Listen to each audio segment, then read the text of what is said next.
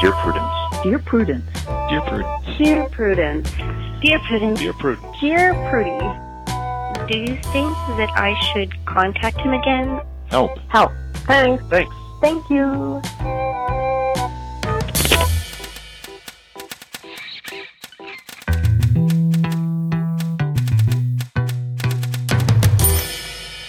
Welcome back to the Dear Prudence show once again, and as always, I am your host, Dear Prudence, also known as Mallory Ortberg. With me in the studio today is Rachel Tibbetts, who is a listener who wanted to be on the show, who emailed me, and I said, yeah, come on the show. And I need to take a minute and apologize. We're recording back-to-back today, so the episode you all listened to last week with Anna Pulley, I really ribbed her about bringing in handwritten notes, like an old-timey stenographer. And then here Rachel comes in with, yet again, handwritten notes. So I take it all back. Handwritten notes are now the norm. I will expect them from all future guests. They're fabulous. I also just want to let listeners know, again, even though these podcast episodes are separated for you by a week apart, for me, they were separated by about 20 minutes. And I finally couldn't stand having run out of nicotine gum this morning. I just went out and started smoking cigarettes. So I'm expecting you to be very relaxed and prepared. Oh, I'm something, man. So tomorrow I'm going to have to quit again, and we're going to restart the countdown clock. I will get the hang of this, but everyone just bear in mind that, among other things, the person giving you advice cannot fucking quit cigarettes. So feel free to ignore me all the time. I'm just going to accept you with compassion. Oh, that doesn't sound like very good idea. Because shaming is so effective. I mean, look, I'm doing plenty of it over here. It's not good. It's not good to smoke cigarettes. I don't recommend it. But boy, oh boy, does it feel fantastic. Yeah. That is not a recommendation, listeners. Oh, no. Yeah. I tried cigarettes once. Didn't take? I collapsed at a musical rehearsal in high school because I bought them on my 18th birthday. Oh, yeah. Oh, wow. You waited and did it. I went legally to the store and I did it on the birthday. And then I had to be on an inhaler. Oh, no. And I was like, these are not for me. I'm so sorry that you had that experience. But I'm happy because I had no chance to become addicted at all. It was if you were doing high school theater, the odds that you were going to become a serious smoker really goes up. Yes. And all of my friends in theater smoked. And of course I went and I bought Camels. I bought like none of this menthol flavored stuff. No. You went straight go big in. Or go home. Just like, what did Humphrey Bogart smoke? Give it to me. Pretty much. Give me the ones without the filter, you know. You got filter? No, I didn't. Okay. I was going to say, that is hardcore. But yeah. All right, let's stop promoting cigarettes on this show. We don't do that. It's not good. You shouldn't. Let's jump right into the questions that people have about being alive, which is a very hard thing to do. To be alive. Very, very difficult and so fraught. Tired all the time. Some of these letters, man. Yeah, some of these letters. All right, so the first one, the subject line is just like Dad. Dear Prudence, our father left us after a long-term affair with a family friend. It devastated our mother, and we were forced to move from our family home into a tiny apartment. The same thing later happened to me, but I was lucky enough to have found out before I married the guy. These have given me significant trust issues. Infidelity is a sign of no moral character to me, whether you're married or not. I don't think cheaters are good people. Now, my sister is one. She is sleeping in my guest room, pregnant, and mooning over her quote-unquote lover. He went back to his wife and kids. Sometimes I think she was hit in the head. She doesn't see the connection between what she did and what our father did to us or my ex did to me. These are not the same things because this is true love, and I just don't understand. She isn't focusing on the fact that she's going to have a baby and has no job or help. Her roommates don't want her back, and right now she's living in my 2-bedroom condo while I pay for everything. My sister isn't a teenager. She's 25 with a college degree. Half the time, I want to slap her because of how stupid and selfish I think she's acting. I want to scream at her that she's exactly like our former stepmother or my faithless friend. I want her to act like an adult and get ready to take care of this baby. I know I'm not being rational, but listening to her excuses and self-pity makes me want to take a shower. She's still my little sister, and I'm all that she has. Our mother has retired to Florida, and I can't expect that my father is going to do anything of worth. I'm trapped. Oh, I feel trapped listening to this letter, right? There's so much. The weight. It's a big weight. And it's she doesn't feel allowed to be angry at this. Yeah. You are allowed to be angry. Yep. It's bad, and you're allowed to have that feeling, and that's not wrong. And it's funny because like she hasn't done anything wrong. I'm putting a gender on this. I'm feeling like this is one, but the right hasn't done anything wrong and feels trapped, And so I really felt like there's this, well, I'm all she has. And she's 25. She's been through college. You don't have to do this. Right. She also has herself. Yeah. There's that kind of implicit, my mom and dad are here, so aren't here in certain ways. So I'm all she has. But like, she has her. Yeah. You're not her parent. She's not 15. Yeah. She has herself. And she may not have a lot of close friends right now, or she may not have an extended social network, but she is not without recourse in this world. Yeah, and she needs to be there for herself pretty soon because there's going to be another self who's entirely dependent on her pretty soon. And it's like, but for the reader, I really want to focus on the reader and be like, you feel trapped by this situation because of the baby. Mm-hmm. That's like this whole extra complication, and you're trying to serve this baby, but you're not under an obligation. And if it's making you upset and it's putting you on the spot, and it's also abusive to like move in and just expect someone else to pay for all of the bills. It's certainly lousy. Yeah. I mean, it's certainly thoughtless and selfish. And I, clearly her sister is going through some kind of a crisis. Yeah. But, in addition to the pain the letter writer feels because her sister is in the situation that has brought so much pain to their family and to the letter writer's own, almost marriage. Yeah. There's the additional, you're not even acting like a baby is coming. Yeah. And you have no plan. And I think part of what's so hard is, like, in addition to all the swirling, this brings up feelings about our own father and my own failed marriage or almost marriage, is the sense of, when are you going to leave? Because I got to say, your sister's not going to get more self-reliant when there's a baby in the house. I can tell you that. Absolutely. And so I sort of was just like, she's overstepped your boundary. Yeah. You have a boundary about infidelity, and she's overstepped it and come into your home. And so I feel like for the reader needs to... Sorry, when you say the reader, who do you mean? Sorry, the writer. Oh, writer. Okay. I'm the reader. Okay. She's the writer, not me. Her. Is like, you can reestablish a boundary. If she's overstepped this boundary, then what's your I can't even think of the word, deal breaker. Yeah. Well, and that's not to say, too, that, like, just because your sister did something that was, selfish or unkind to a pre-existing family, and of course, the guy is super culpable in all of this, but it's also okay for you to say, I don't approve of what my sister did. Yeah. And, beyond that, it does not necessarily mean that you are being cruel or judging or punishing her by saying, I am not going to, make all these decisions for you. I'm not going to foot the bills. I'm not going to allow you to not make decisions by just deferring them all to me. Like, exactly. That's a reasonable boundary to draw. Yeah. And I know you say you feel like torn between, I want to slap her, but then I'm also letting her stay on my couch and letting her not make any decisions. And, like, there's something in the middle in between of those two things. And that is, pick a move-out date. Yep. And stick to it. And you say you want her to act like an adult, and you can give her opportunities. You can say, I need you to get a job and contribute financially.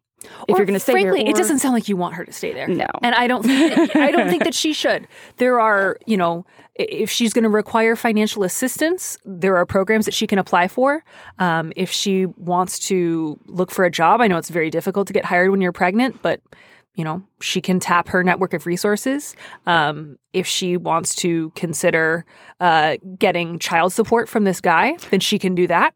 Yeah. Which, may have the unfortunate side effect of blowing up his current family situation. But this child is entitled to, a good start in life. And this child is entitled to financial support from both parents. Yeah. That's why it's called child support and not parent of the child support. Like, it's for the child. So she has options. Yeah, absolutely. And you can encourage her to pursue them.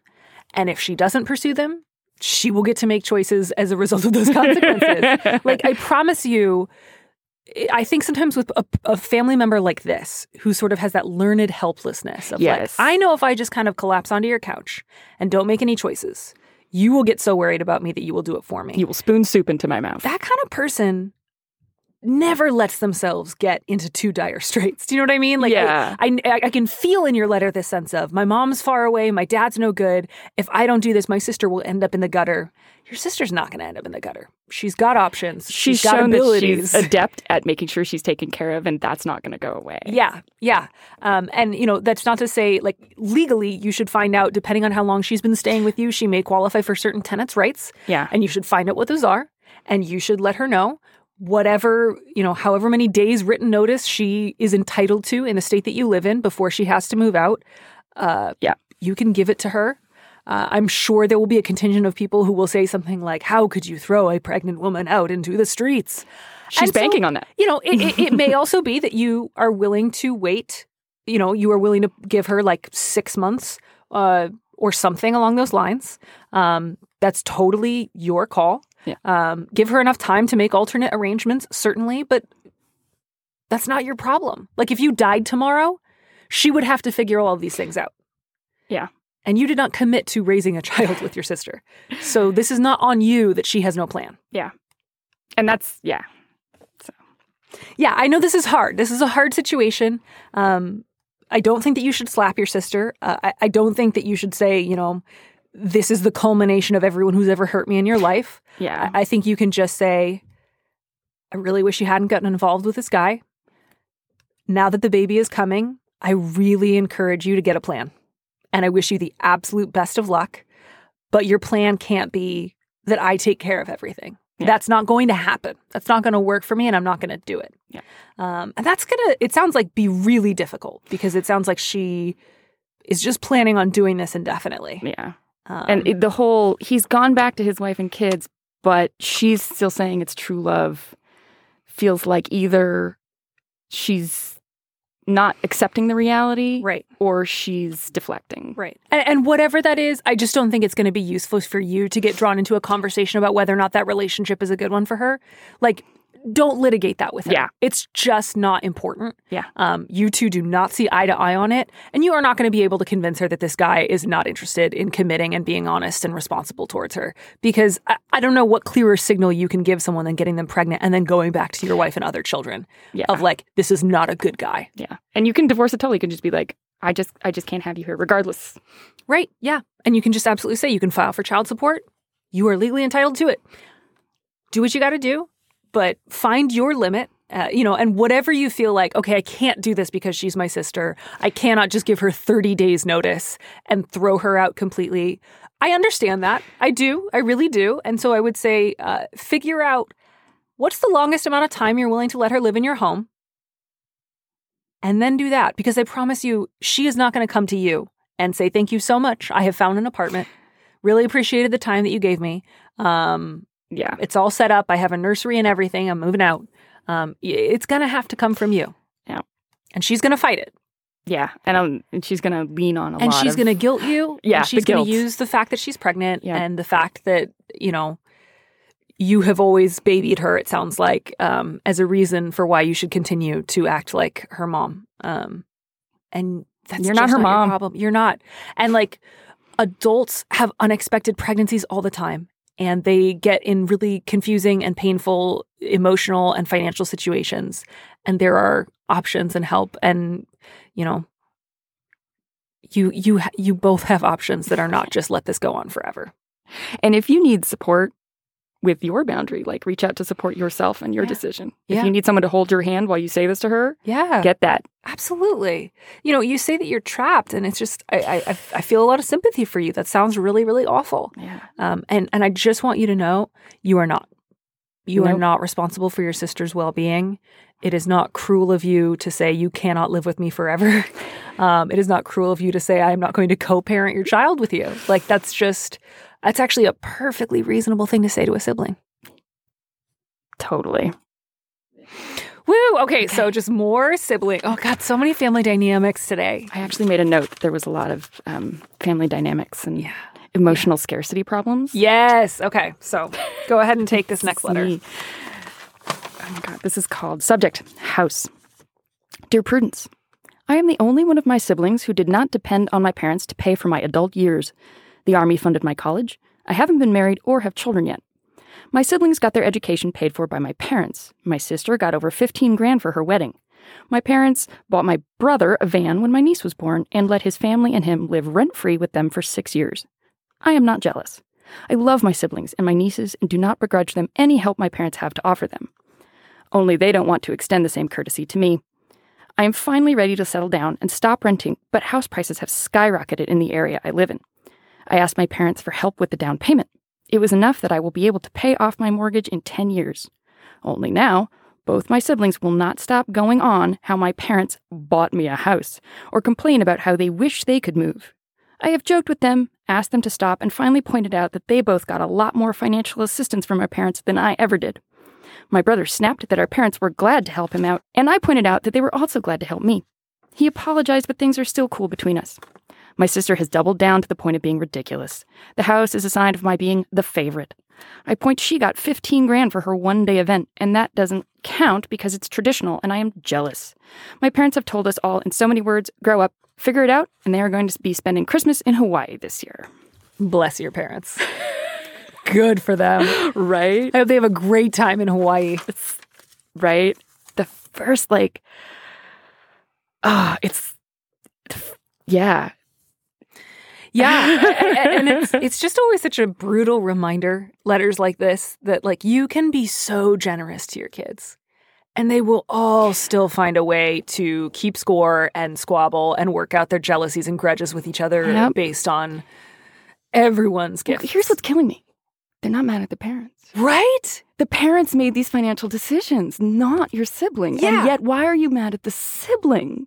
Why not bring it up to the parents? I mean, to be clear, you mean the siblings who are mad at the letter writer. Exactly. We're not mad at you, letter writer. No, we got your back, letter writer. Yeah. We're on your side. And this idea of just you're the favorite. And part of me is well, if you're the favorite now, is someone thinking they were the favorite before? Is there some sort of I feel like they don't love me the same because I'm keeping score kind of thing? I gotta say, I feel like the dynamic that I read here is one that I've seen sometimes, which is sometimes the most self-reliant sibling. Actually, the other siblings all really resent because they feel an implicit comparison and they feel a form of guilt about all the help they've received, but they don't like to think of themselves as not self-reliant. So they find reasons or excuses why the gifts they've received doesn't count. And then if anything good or extra or spontaneous or generous happens to the really self-reliant sibling, they all seize upon that. Yeah, and be like, oh, look at what you got. You got that thing and so that was somehow undeserved or somehow extra. Yeah. No. But I find it odd that it's not against the parents, that they're not talking about the parental decision because that's obviously what it's their money. Yeah. They can give it to whom they choose at the time that they choose. And there's also nothing here saying that if these other siblings chose to buy a house, that they would not necessarily receive financial assistance. Yeah, I gotta say, I think your way forward with this one is just, you've already kind of had it out with your brother. I think with just all your siblings, if they bring it up, say, you know what, if it bothers you, talk to mom and dad. I'm done. Yep. It's over. It happened. I'm really grateful that I get to live in a house. I do not want to discuss this again, and I won't. Yep. And you got to hold that, right? And that's the sort of thing where you just make it really clear we're not re-arguing this. We're not reopening this argument again. And if they do, you just get to say, I told you I'm not going to talk about it. I'm willing to talk about anything else with you, but if you can't let this go, I'm going to walk away. That's what I had. They bring it up. I'm not engaging on this topic. Yeah. And follow your parents' lead on this one. They've got a pretty solid approach, which is just let it go, friends. Yeah. Yeah. The deed is done. We're all doing fine. Do you know what I mean? Yeah, it's not all of you have families and homes and jobs and something in your life that's valuable. You all seem stable and well. It's who is suffering here? Yeah, who doesn't have enough right now? And nothing's been taken from anyone. Right. It's emotion. There's a lot of emotion, obviously. No, it's for just the like that little kid thing of, you have something. I have to have the equal thing now. It's no, you don't. You're fine. Everything's good. No one is, it doesn't sound like anyone's any straits. They'd say, I'd like to move, but not I'm being evicted or I'm having financial trouble or... Yeah. So I would say tell your parents to have a fabulous time in Hawaii, that you're still extremely grateful for the financial help they gave you with your house, and do something fun that you think you would enjoy for Christmas. Yeah. And tell your siblings, I love you, and knock it off. And if they don't knock it off, take a lot of space. Yep. just disengage, walk away, be like, I'm not. Yep. I hope you figure out a way to work this out, friend. And if you need to talk to mom and dad about it, I wish you the best. But you and I are done talking about it. Yeah. Man. Spite is not a good look. It's not on anybody. And keeping score in emotional relationships and families is not a good look. No, especially when it's just like, these are such lucky kids. Like, that their parents were able to drop $15,000 on a wedding. Are you kidding? That they were able to turn a 30-year mortgage into a 10-year mortgage? Right? This is a very materially lucky family. Yeah, and I think about the parents that they're being generous. They're doing the thing. They're doing so much. And seeing that their children I hope your reacting. parents stop spending money on, frankly, all of you. Like, I hope they just start. They are. They're going away. Yeah, good for them. Like, I hope they just enjoy their retirement. Next year, Aruba, man. And, man, congratulations on you for just, like, being able to have a really self-sufficient life. It sounds like that's been meaningful to you, and it's meant a lot to you, and that's great. And I hope that your siblings can stop acting like you're all, 8 years old fighting over who's got the like red cup today or whatever. Yeah. Just be happy for each other. You guys are doing really well. Let it and there's not even like, oh, someone's clearly the favorite and beginning a ton. Like, everybody's gotten something. It's one of those things where everyone has so much, but they're acting like they're threatened or about to have something taken away from them. And I just have a hard time relating to that. Everybody take a deep breath. You're doing great. Yeah, letter writer, sorry. A lot of that was addressed at your siblings, not you as well, because it doesn't sound like you've been participating in that same thing so much. But yeah, man, I just cannot imagine being at a point in my life where someone would say, your parents gave you $15,000 for something, and my response being, it doesn't count. Because it's traditional. Like, I don't know what neighborhood you grew up in, but it is not traditional for parents to just hand out $15,000 on your wedding day. Yeah, that's a chunk of change. For a day? Ooh. Yeah. I mean, I encourage her to re-examine the orientation of her heart. And just if you ever find yourself saying $15,000 doesn't count, don't do that. That's bad. Yeah. You're mistaken. It does. Take a step back and look at the entire world and realize exactly how much it counts. It is a lot of money.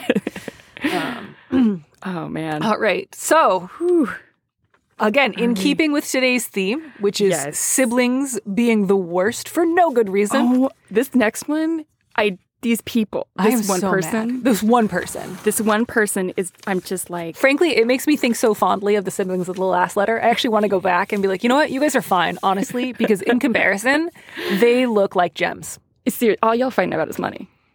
This is dark. All right. So the subject line of this letter is just, still a son. Dear Prudence, our eldest daughter died a decade ago. Her husband, Greg, had no other family and loved my daughter with all his heart. I consider him my son in all but blood. He has come to every holiday, major event, and vacation that we've had as a family. My grandchildren all call him uncle, and I thought that my remaining children thought of him as family. Well, Greg is now engaged to a lovely girl with a daughter of her own. Greg introduced her to my husband and me. He wanted our blessing and asked us to be in the wedding. His fiancée is a delight, and she's made a genuine effort to get to know us and include us. My children are another story. My daughter said it was odd and uncomfortable to have Greg and his new love involved in our lives now. I told her she was very small-souled. Maybe in the future Greg will drift away from us, but I told her that in no uncertain terms it would not be on our end.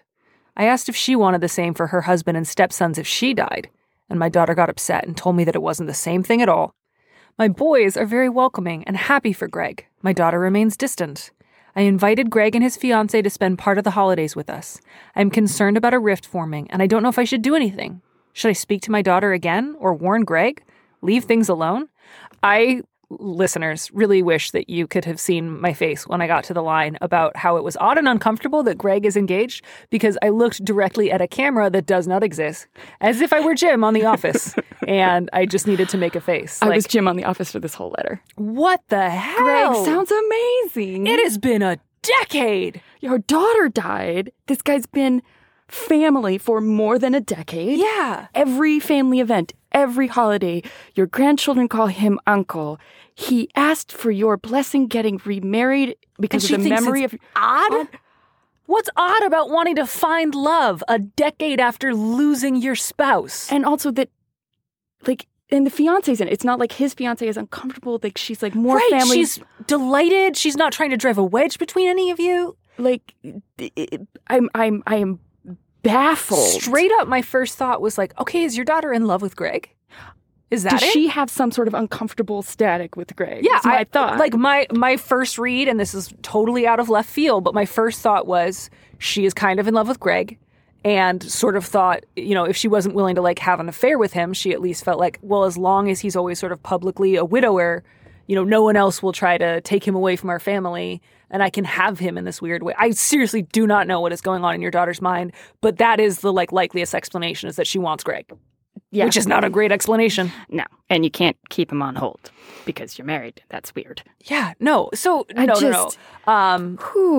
Definitely speak to your daughter again. Yes. And, you've already made it clear that you think her reaction is bad. And I think that that's great. And you just need to set expectations of just like, here's the deal. Greg's family. He has found love. I'm so thrilled for him.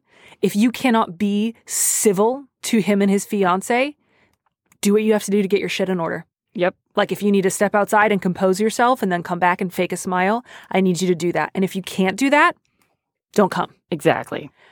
Because the cruelty of coming to Christmas and making it clear that you don't think he deserves happiness, that it makes you uncomfortable that he's found someone to love and wants to marry a decade after being widowed. And her idea of saying it would be different if it was my husband and sons. Right. For some reason, if I died, it would be okay for my husband to someday remarry, but not for Greg because he's not really family? He's your son's uncle. He's been their uncle putatively a long time. Yeah, I would just say, like, I don't know what's going on with you. I'm not impressed with it.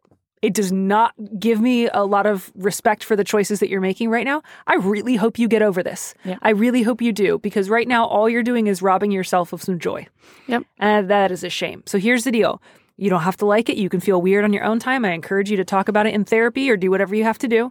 You need to be polite. Yep. And if you can't do that, don't come. That's it. I'm in total agreement. But I literally wrote, tell her you don't have to like it, but be polite. Yeah.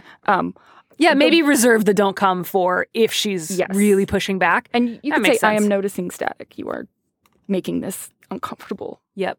No, that's a really good point. You do want to leave the get with the program or get out for at least your second or third You don't want to be resort. like, it's Greg or the highway kind of thing. Right. But the other thing is the warn Greg. And I don't think, if Greg says something to you about like, have you noticed Denise being a little weird? Right. Maybe elided. I don't know. I don't think you need to let him know. I feel the same way. It's just don't bring that in. He sounds lovely. He is part of your family. Mm-hmm. He is your son-in-law. And so don't, because then he'll feel weird and you don't want him to feel weird or uncomfortable. So just, I would let it go. But if he says something, I would be like, oh, really? And then go have a word with her. Right. No, and that's the thing too. You say your children are another story, but you say that your boys are all thrilled. It's only your daughter. Yeah. And the only other thing I could think is if the daughter had a specific bad interaction, but if she has a specific complaint, she should bring it up. Yeah. And that's the thing is there's just, I don't see any grounds for that in the letter. I don't know what it is, but yeah, I think to just say, I don't understand your reaction. It's genuinely baffling to me. I'm so happy for Greg. Yeah. I want you to be able to get happy for him too. And I hope that you can get there in time. But in the meantime, you do need to be polite. And then you were wise, I think, to remove or get out of my house. I'm just really mad at her. Like, it's just so unreasonable and strange. You are the odd and uncomfortable one. Like, of course, it's horrible that your sister died. And it's always sad to see people moving on. But it's also like, if her parents are excited for him, who are you to not be? Right. And just like, who expects, like, life is really hard and losing someone you love is incredibly painful. And the idea that somebody should just spend the rest of their life as like a public figure of mourning, that's a lot to ask of somebody. And that's not to say that some people don't want to, not everybody wants to get remarried after a loss. And I get that. But if somebody finds it, and how could you personally, I've been in the situation where we had a family member who died and their partner, we begged them, don't drift away. Yeah. And he did. And it was just heartbreaking because they were family. Yeah. And so to me, I'm just like, no, come back. Right, you've got him. Like, you've got Greg. They are family. Like the family is shared experience. Yeah. So, Yeah. So, I think gently encourage your daughter to see a therapist or figure this stuff out, but just say, like, the expectation for the holidays is that you need to be polite. Yep. And at least fake some excitement for them. Yep. I think you can do that. You don't have to be best friends. You don't have to, but be polite. Yeah. I'm just really sorry. And I hope that your daughter can get a grip on this before Greg realizes what's going on. Because that would just be so painful for Greg to know. Yeah. That's why I don't want you to warn him. I don't want him to have an inkling of this. I want it to pass. I do too. I hope that it does. Peace Oh, light boy. and like- So flip side of the coin in terms of just like moving on right quick. Oh, I had words for this Oh, I'm person. very excited. All right. Read the letter and then give me all of your unvarnished thoughts. Subject: My ex is getting remarried weeks after our divorce. What do I tell the kids? Dear Prudence, my ex-husband Roger and I will be officially divorced in a month, although our marriage has been over for almost a year. In 6 weeks, Roger plans on marrying his mistress and true love, Natalie. We have 3 young children, ages 8, 5, and 4. Roger is eager for Natalie to meet them, and he obviously wants our kids at the wedding. I've done a lot of the emotional heavy lifting since Roger left because he prefers to keep his time with them fun and exciting. Oh, man. I don't normally interrupt letters, but I had to make that sound. I'm unsure how to prepare my children for their father's remarriage when they're just coming to terms with our divorce. I don't want my children to see my bitterness towards their dad and know how it's killing me that I have to share them with Natalie. I read your column enough to know I should be thankful for a stepmother who wants the kids around. But if I leave Roger to talk to them about his marriage to Natalie, it's entirely possible he won't. My parents and friends think I should keep the children from the wedding, but that could get ugly real fast. And in the end, they'll have to face their dad's new family. What should I do? Oh, Roger. Oh, Roger. So, Can you do me a favor, letter writer? Just give me 5 minutes on the phone with Roger. Just 5 minutes on the phone. Private. No one else needs to know what the two of us talk about. I would really appreciate that. I would consider it a personal favor. oh man. Roger, what the hell, man? Stop carrying Roger's water. He prefers to keep his time with them fun and exciting, a.k.a. he makes you do all the emotional labor of dealing with the divorce. And all the parenting so that he can be fun He's weekend the dad. fun parent, and you're the one who makes them do their homework and eat their Brussels sprouts. Brussels sprouts are delicious, so that's a good thing. Whatever you need. Oh, my word. So I am so proud of you, letter writer, being I'm trying not to show my bitterness. I'm trying to appreciate this woman who wants my children in their life. Right. You are doing so much work. Right. Roger needs to work now. And that, I think, yes, they should go to their father's wedding. Yep. And this is Roger's job to get them ready. If you've done all the other stuff, this is his job. Because you can't take this load forever. Mm-hmm. And I actually wrote down, you can make a plan for this. You can sit down with Roger and Natalie and look at them and be like, you're a unit. You're the ones getting married. You make a plan for how you're going to deal with this. Right. And if you need a therapist there to help you all figure this out. Right. But you get to be the mediator who helps with your custody agreement. Lots of people get those. Exactly. And to be like, this is a way to broach it. If you don't know how to figure out how to talk about it, get a professional to help you figure out how to talk about it. Yeah. But this idea that how he prefers his time to be with his children, that would be nice. If I could prefer my time with my children to always be fun. Sure. Who among us would not? Yeah. So, no, the fact is that he's getting married in 6 weeks. Yeah. And his kids haven't met his fiancée yet? Right? Yeah. What is... And I think the tricky thing for you, letter writer, is going to be, I think your instincts to not unload any of your quite justifiable bitterness and frustration with Roger on your kids is a really good one. Because even though a lot of the stuff that he has done is just straight up awful, it does not help your kids to hear their mom say those things about their dad. Yeah. So on that side, I commend you. On the other hand, I do not think that it is going to be helpful for you to try to make up for Roger's obvious shortcomings as a co-parent. I think you can do the best you can with your own kids. Mm-hmm. And when there's stuff that you see him dropping the ball on, because you love your kids, because you're a good parent, you're going to be tempted to run and dive and pick up those balls and juggle them. Yep.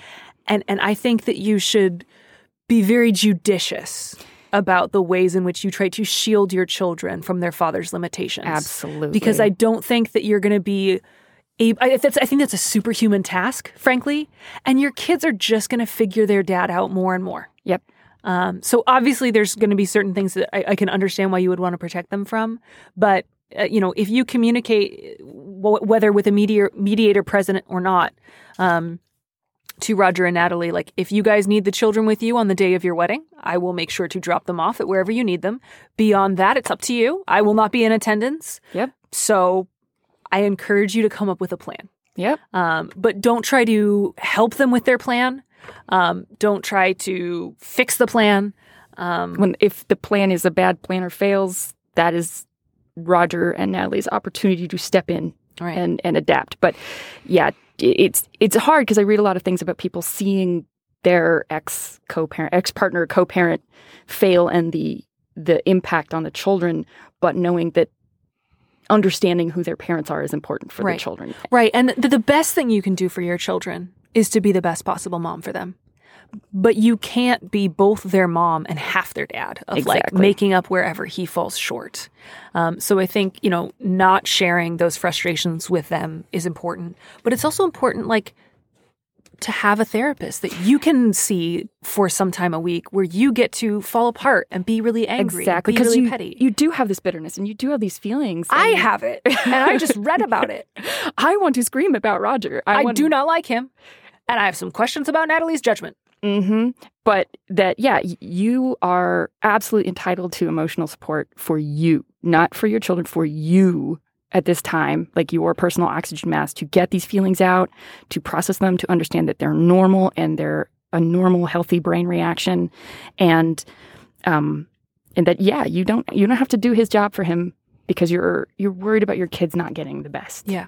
And this really seems like a situation where having a mediator to help you with your child care or your child custody agreement, I think that will be so helpful. Yes. Because it sounds like you two have not been able to come to a mutually satisfactory arrangement. It sounds like he's been able to take advantage of you and you're terrified at the thought of ceding control. And that's not a good situation for either of you guys. And I think if you just go in with the clear goal of, I would like to be civil, and I would like to be able to coordinate our respective schedules and to have a general sense of what the other one is doing. That's it. That's my goal for a co-parenting relationship. There it goes. Is not active hostility, and I don't try to do too much to make up for his limitations. Yep. And I think those are very reasonable goals, and you should not go in with the goal of, I need to become friendly with Natalie someday. I need to think well of the two of them. You do not have to do that at all. You can appreciate Natalie's care for your children without having to make her into your BFF. And I'm just so sorry.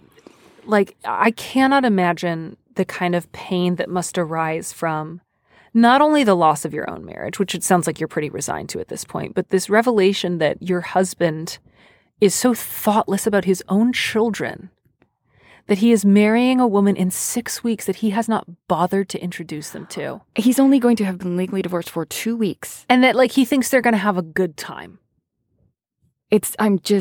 What the hell, man? Is going on here? And she caveats, our marriage has been over for almost a year. Well, in that almost a year, he hasn't broached the subject. Right. And that just hasn't come up. He's just spending all his time separately. He sees his kids and they get like boba once a week. And then it's back to, true love's tower with Natalie. And I find it fascinating that she just, in parentheses, adds his mistress and true love.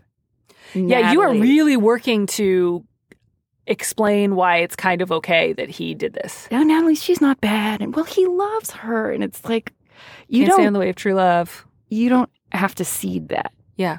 It's just that's who he's with now. Yep. Yeah. She doesn't have to be anything other than that's his new wife. You don't have to worry about whether or not true love or soulmates is a thing, or I'm sure it might in some ways feel better like, oh, well, they're true loves and obviously it's messy, but you can't stand in the way. Like, it just sucks. What he did and is doing sucks. Yeah. And all you can do is like suckiness mitigation right now. And, and she, to a certain extent, also has some suckiness because she engaged in an affair with a married person. Like, yeah, although, I mean, Roger is just so clearly like the man of the hour here. I'm not too mad at Natalie, although, if Natalie wrote to me, I would have some questions about like, what is this guy's character as he is revealing it to you? We're getting married in 6 weeks and I haven't met his 3 kids yet. Yeah. Cool. Huh? Cool. Yeah. On the last point of like, my parents and friends think I should keep their children from the wedding. Don't do that. Yeah. Don't listen to them. Nope.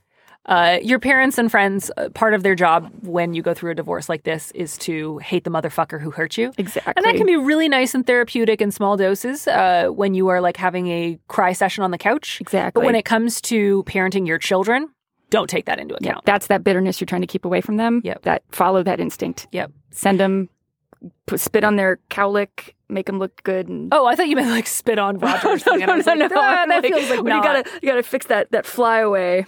Yep, and that's going to be a hard line to walk between like not lying to your children in order to make their dad look like a better person, but also seeing them be disappointed in their dad is going to be really hard. And the best thing you can do, I think, is to be a really good mother. Like if they say, I don't understand why we haven't met Natalie. Oh, God, that's just such a painful conversation. Do they even know Natalie exists? I don't, like, that's part of what scares me. Do they know their dad's getting married I at don't all? think they do. Because, but if it leave him to talk to them about his marriage, like... I just can't imagine. Yeah. Roger, you need to call me. We want to hear your side here, Roger. Oh, What's I don't going want to hear shit from you, Roger. I want to tell you some stuff. There is not this is not like a Mr. Darcy situation where he's going to be like, by the way, Mr. Wickham secretly tried to take advantage of my sister or whatever. There's not a version of events where he looks good. Yeah. Yeah, Roger, you owe me a phone call, guy. Seriously. You're going to need to take it. But yeah, good luck. I'm so sorry. This is such a hard, complicated situation. I would say my primary points are you deserve a therapist. Absolutely. You should get a mediator to help you guys hammer out the details of your child care agreement. And saying things like he prefers to keep his time with them fun and exciting. Don't say things like that on his behalf anymore. I get it. I get that you're trying to make the best of a really bad situation. I think a better thing to say is, that doesn't work for me. Here's what does. Yep. Like when he tries to say things like, oh, I'd sure rather play tennis on Thursdays than pick up the kids from school. Well, I mean... That doesn't work for me. Yeah, it doesn't work for me. I prefer if you broach the subject of our parents divorcing to our children. No. Right. Yeah. Yeah. He prefers to keep things fun and exciting because he prefers not to really parent his children. Yeah. And that's really sad. And I hope that he snaps out of it or gets better. I assume he did not always used to be this emotionally absent a father. But maybe he did. Maybe he has always been this way. I don't know. But I'm really glad that you don't have to stay married to this guy. I was thinking you're well shut of him. Man. Just, whew. Roger. So the subject line of this next letter is... outgrowing violence. Dear Prudence, my brother was violent all while we were growing up, both to me and to others. He said that we angered him by disagreeing with him or by being weak. My parents blamed my siblings. He hasn't hit me in a few years, since I now try to only see him with other people around. My concern is for his fiancée. She's a nice girl, and I've never seen him behave this way to her, but I don't trust him. Do people outgrow violent behavior? Oh, I'm so sorry, letter writer. My first line I wrote down on my notes, my copious notes, was, I am so sorry. Yeah. My first answer is no, you don't outgrow violence. You can outwork it. If you decide that your being violent is a problem, right, you can pursue the work it takes on yourself to stop doing it. But it's not like teenage acne. No, it's not something that in the regular course of events will fall away and reveal your new hair color or whatever. Right. If he doesn't think being violent is a problem, he's not going to stop being violent. Right. And it's also not like, obviously, as everyone grows up, they figure out things like empathy and limits and boundaries. And hopefully, ideally, as someone grows up, they become a more thoughtful, compassionate person. Yeah. But it is not natural or inherent to being a child or a teenager or a young person and to just be violent all the time. Especially not to justify it by saying you were being weak. I mean, that's not just violence, that's predation. Yeah, that's dark. Ooh, that really hit me when we disagreed or by being weak. And my parents blame my siblings, so I'm just nightmare scenario. No, that's just awful. And I'm so sorry both for your brother's primary abuse and then for your parents' secondary abuse. Yeah, absolutely. Just saying the problem is not the person who is being violent, when the answer is always the problem is the person who is being violent. Yes. So, but then you said something that was really key. I've never seen him behave this way to her. And he hasn't hit me since I'm only with him around other people. Right. This is a person who knows how to get away with it. And I think this is, like, letter writer, I think you know. I think you already know the answer to your own question. That's why you included those details. I think you want so much to believe that he's outgrown it. Yeah. Because you want to think of this girl as safe. And you don't want to, you're afraid of him, and rightly so. Yeah. But I think you know the reason he has not hit you in a couple years is precisely because you make sure to always surround yourself with other people. And the only reason you don't see him hit his fiancée is because he's gotten better at hiding it. Yep. That's the likeliest response. Yep. And so if he hasn't yet, it's coming. It's coming. But the other thing I want to say to you is that, and this feels really hard, this doesn't have to be your job. Right. This often comes up when it comes to somebody who is violent or who commits assault. People who have been victimized by that person. Other folks will sometimes say, it is incumbent upon you to either file charges or tell other people. And if you do not do it, it is your fault if they go on to commit more violence. And I cannot tell you how strongly I oppose that way of thinking. It is the only person's fault if your brother commits future acts of violence is your brother. There it is. It's full stop. And so you have this idea that if he hits her, somehow it will be your fault, or somehow you could prevent it. And I think that that's a very small possibility. And I actually, so my concern is for the letter writer's safety, that this is a person who has hurt you. Yes. That you already are taking steps to secure your safety around this person, and you do not have to put yourself in danger. And you already know that you have a family that will enable him. Exactly.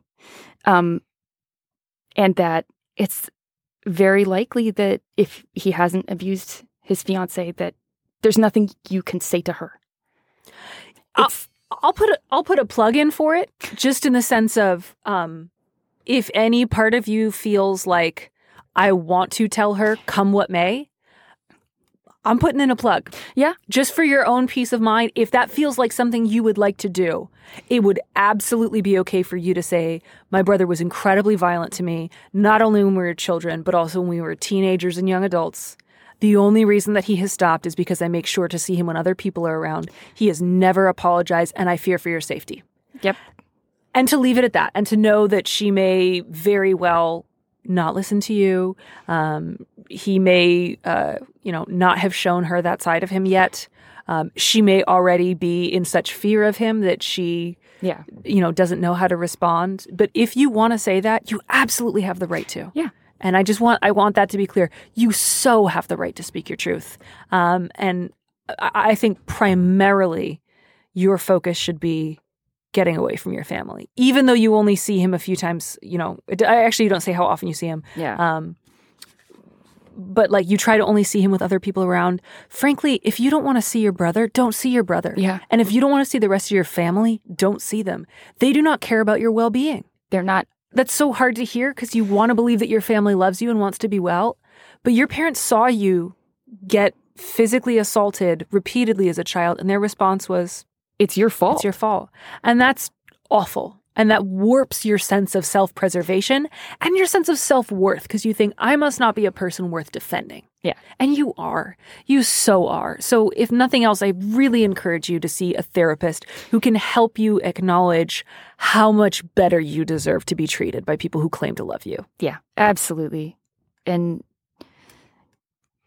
yeah, you can make yourself available to help this person and let her know, I am available to help you. Well, and not even like you would be responsible for getting her out, but just to say, I encourage you to, leave. Yeah.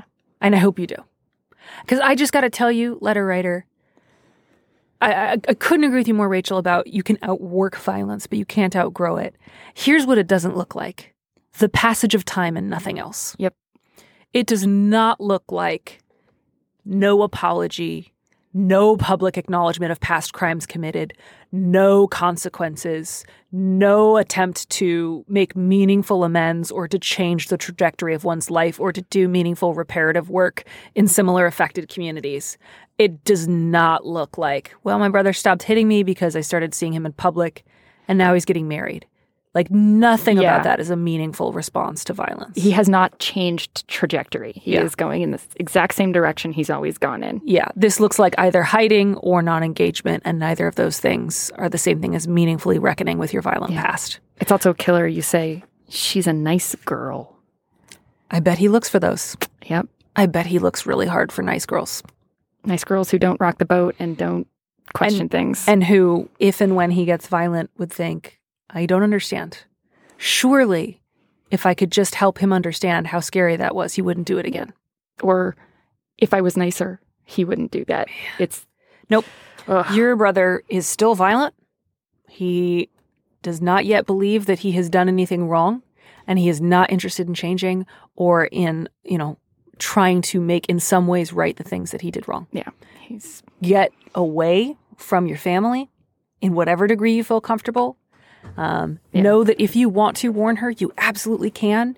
It is not incumbent upon you to keep him from preventing future acts of violence. That is on him. Look out for yourself. You deserve it. Yeah, absolutely. I want to hug you. I do too. Oh, man. All right. So this last one is, I kind of feel like this is like early stage Roger, actually, that we're looking at. Oh, this is early stage Roger. This is more of the sort of like husband who just wants to keep things light. Yeah. I just want to have fun. I just want to have a good time. I'm just busy. I'm busy. And it just makes more sense for all of the work to fall on you because your career was never as important as mine. And then weird how that kind of just picks up steam. And then your career never becomes the priority in our marriage because we picked mine as the one that mattered 10 years ago. Yep. And so now you're just stuck. Well, now you make less than me, so... Your schedule's already more flexible because my job was more important. So let's keep making mine more important and constantly downgrade yours. And then when I inevitably leave you, you won't be able to support yourself. Or like when you inevitably leave me, when the kids are out of the house and I'm like, what? I thought we were a team. All right, let's read it. All right, Proto-Roger. Let's see if we can prevent a Roger from happening. Oh, I would love that. We're going to save you, baby Roger. Subject. Is it fair to ask my busy husband to do more? Dear Prudence, my husband and I both work full-time and are raising a 5-year-old girl. I'm running into the issue where it's always assumed that I will take off work for whatever home kid emergency pops up. Meet the plumber or electrician, daughter is sick, parent-teacher conference. No matter the situation, I'm always the one who takes off work to handle it. I admittedly have a more flexible schedule. He's at the executive level, while I'm middle management who runs a small office. But I know his bosses have always encouraged him to take time off and never had a problem when he does take time. Is it fair to ask that he step up even though he's busier and it's relatively easy for me to take the time?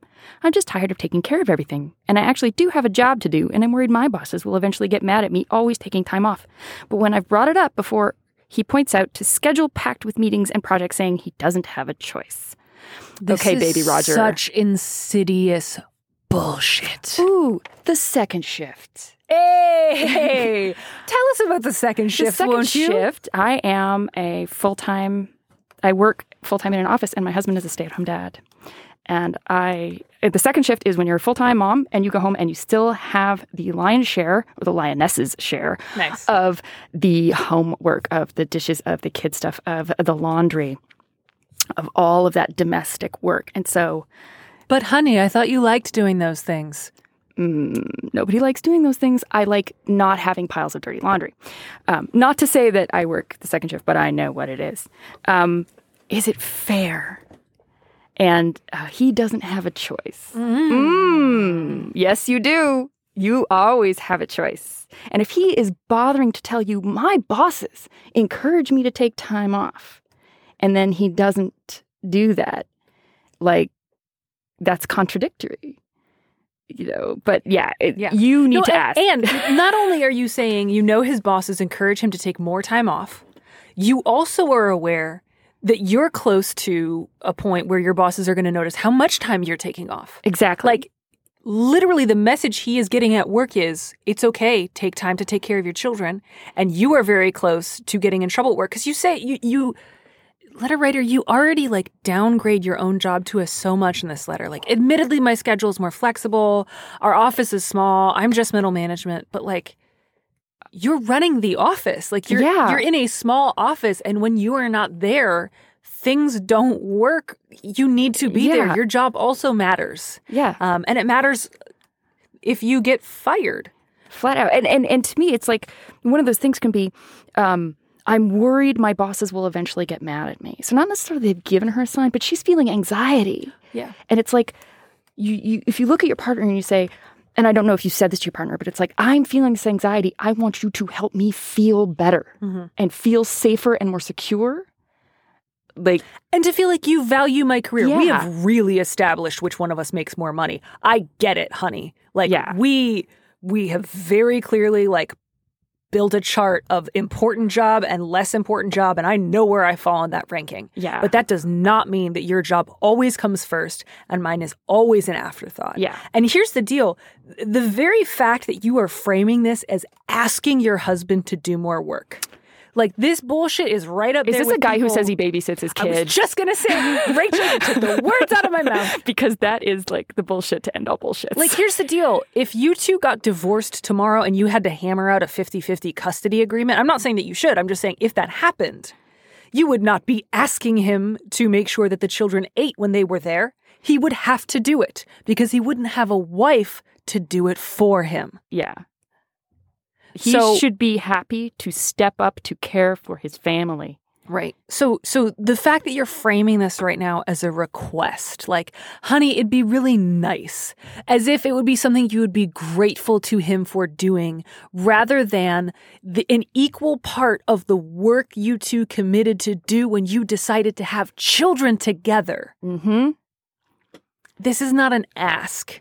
This is a requirement. This is like he's having his husband and father performance review, and he has been underperforming. Yeah. When you underperform at work, your boss does not gently request, hey, could you come in on time? I'd really appreciate it. Your boss says, I'm concerned about your timeliness, and if you don't step it up, there's going to be consequences. Yeah.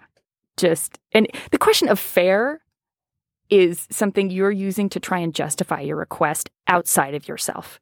You're trying to say, is there some sort of objective measure of this much rather than, I need this. Yeah. I need this, and your needs and wants are sufficient. Right.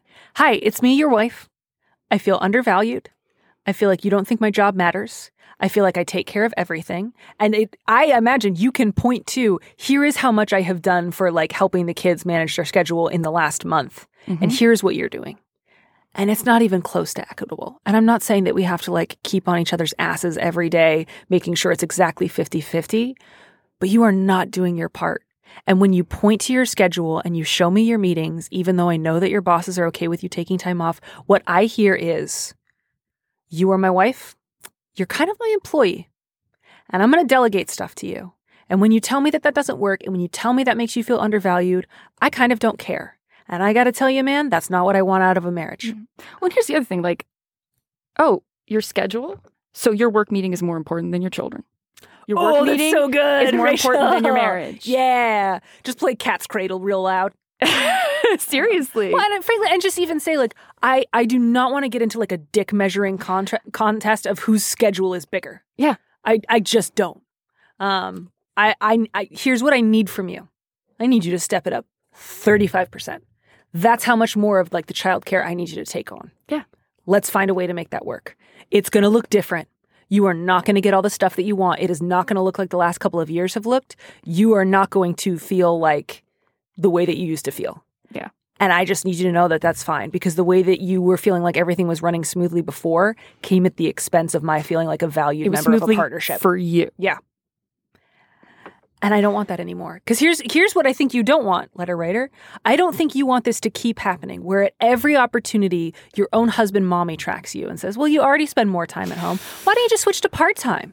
You know, now that you're part-time, why don't you just do all this other shit so that 10 years from now, you can't even stand to look the guy in the face because all you feel like you are to him is a chauffeur, a maid, a cook, and a servant. Yeah. And to just say, like, that's not what I want for our marriage. Because, man, oh, man, if we go down that road, it's not going to end well. Hi, Roger. Yeah. Hi, Roger.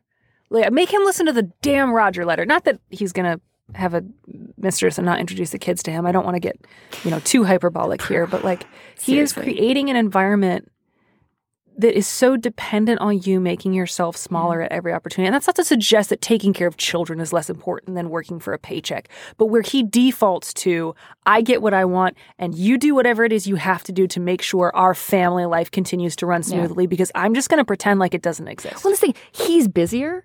Sorry, who's taking time out to take care of the kids? That's busy. Yeah. That counts. Like, it's not only work busy counts. Yeah. And it's just like, I just don't buy that. He's busy because he chooses not to prioritize your family life. Yep. He could do it.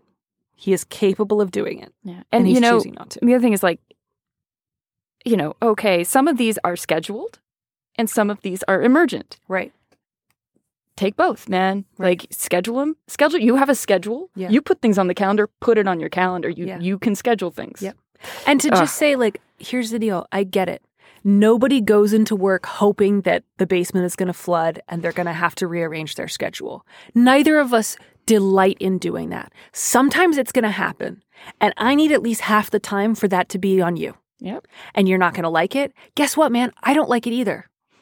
Nobody likes it. But that's part of what having a personal life and a family life necessitates. Mm-hmm. And if our kid gets sick, it's really important that we don't send a message that that's mom's job. Mm-hmm. Dad's just here to bring home money. Yep. Daddy gets home and sits back with a scotch and, mom makes dinner every night. We don't want that to be the message that your kids get. And frankly, like, your husband, I'm sure he's a good guy. I'm sure he doesn't want to be Roger. But the way that he just assumes you are happy to sacrifice your own life in order to make sure his runs more smoothly is just like, man, there's a lot of contempt in that. Yeah. There's a lot of contempt in that. And there's a lot of, why do I need my wife's life to be smaller than mine? Yeah. What is it about me that cannot see her as an equal partner with an equal right to make demands on my time the way that I make demands on hers?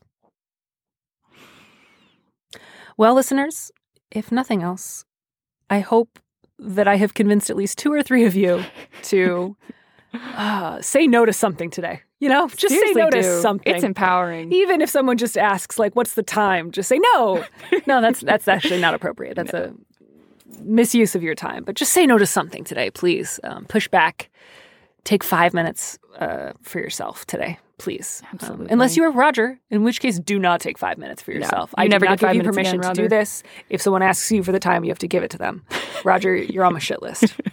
Rachel, thank you so much for coming in. Thank you so much. It's been fun. This was delightful, and I'm so glad that you came, and thank you for all your wonderful notes. I hope we get to have you back on the show sometime. Awesome. It'd be fun. Awesome. All right. Thanks for listening to Dear Prudence. Our producer is Audrey Dilling. Our theme music was composed by Robin Hilton. Don't miss an episode of the show. Head to slate.com/Dear Prudence to subscribe. If you want me to answer your question, call me and leave a message at 401-371-DEAR. That's 3327. And you might hear your answer on an episode of the show. You don't have to use your real name or location, and at your request, we can even alter the sound of your voice. Keep it short, 30 seconds, a minute tops. If you're looking for more to listen to from Slate, why not check out If Then, a podcast about technology, society, and power. Every week, Slate's April Glazer and Willa Ramus take you on a lively tour of the tech news that actually matters, from fake news in your Facebook feed to the algorithms that want your job to the Uber drivers who want a job with benefits. Subscribe to If Then wherever you get your podcasts.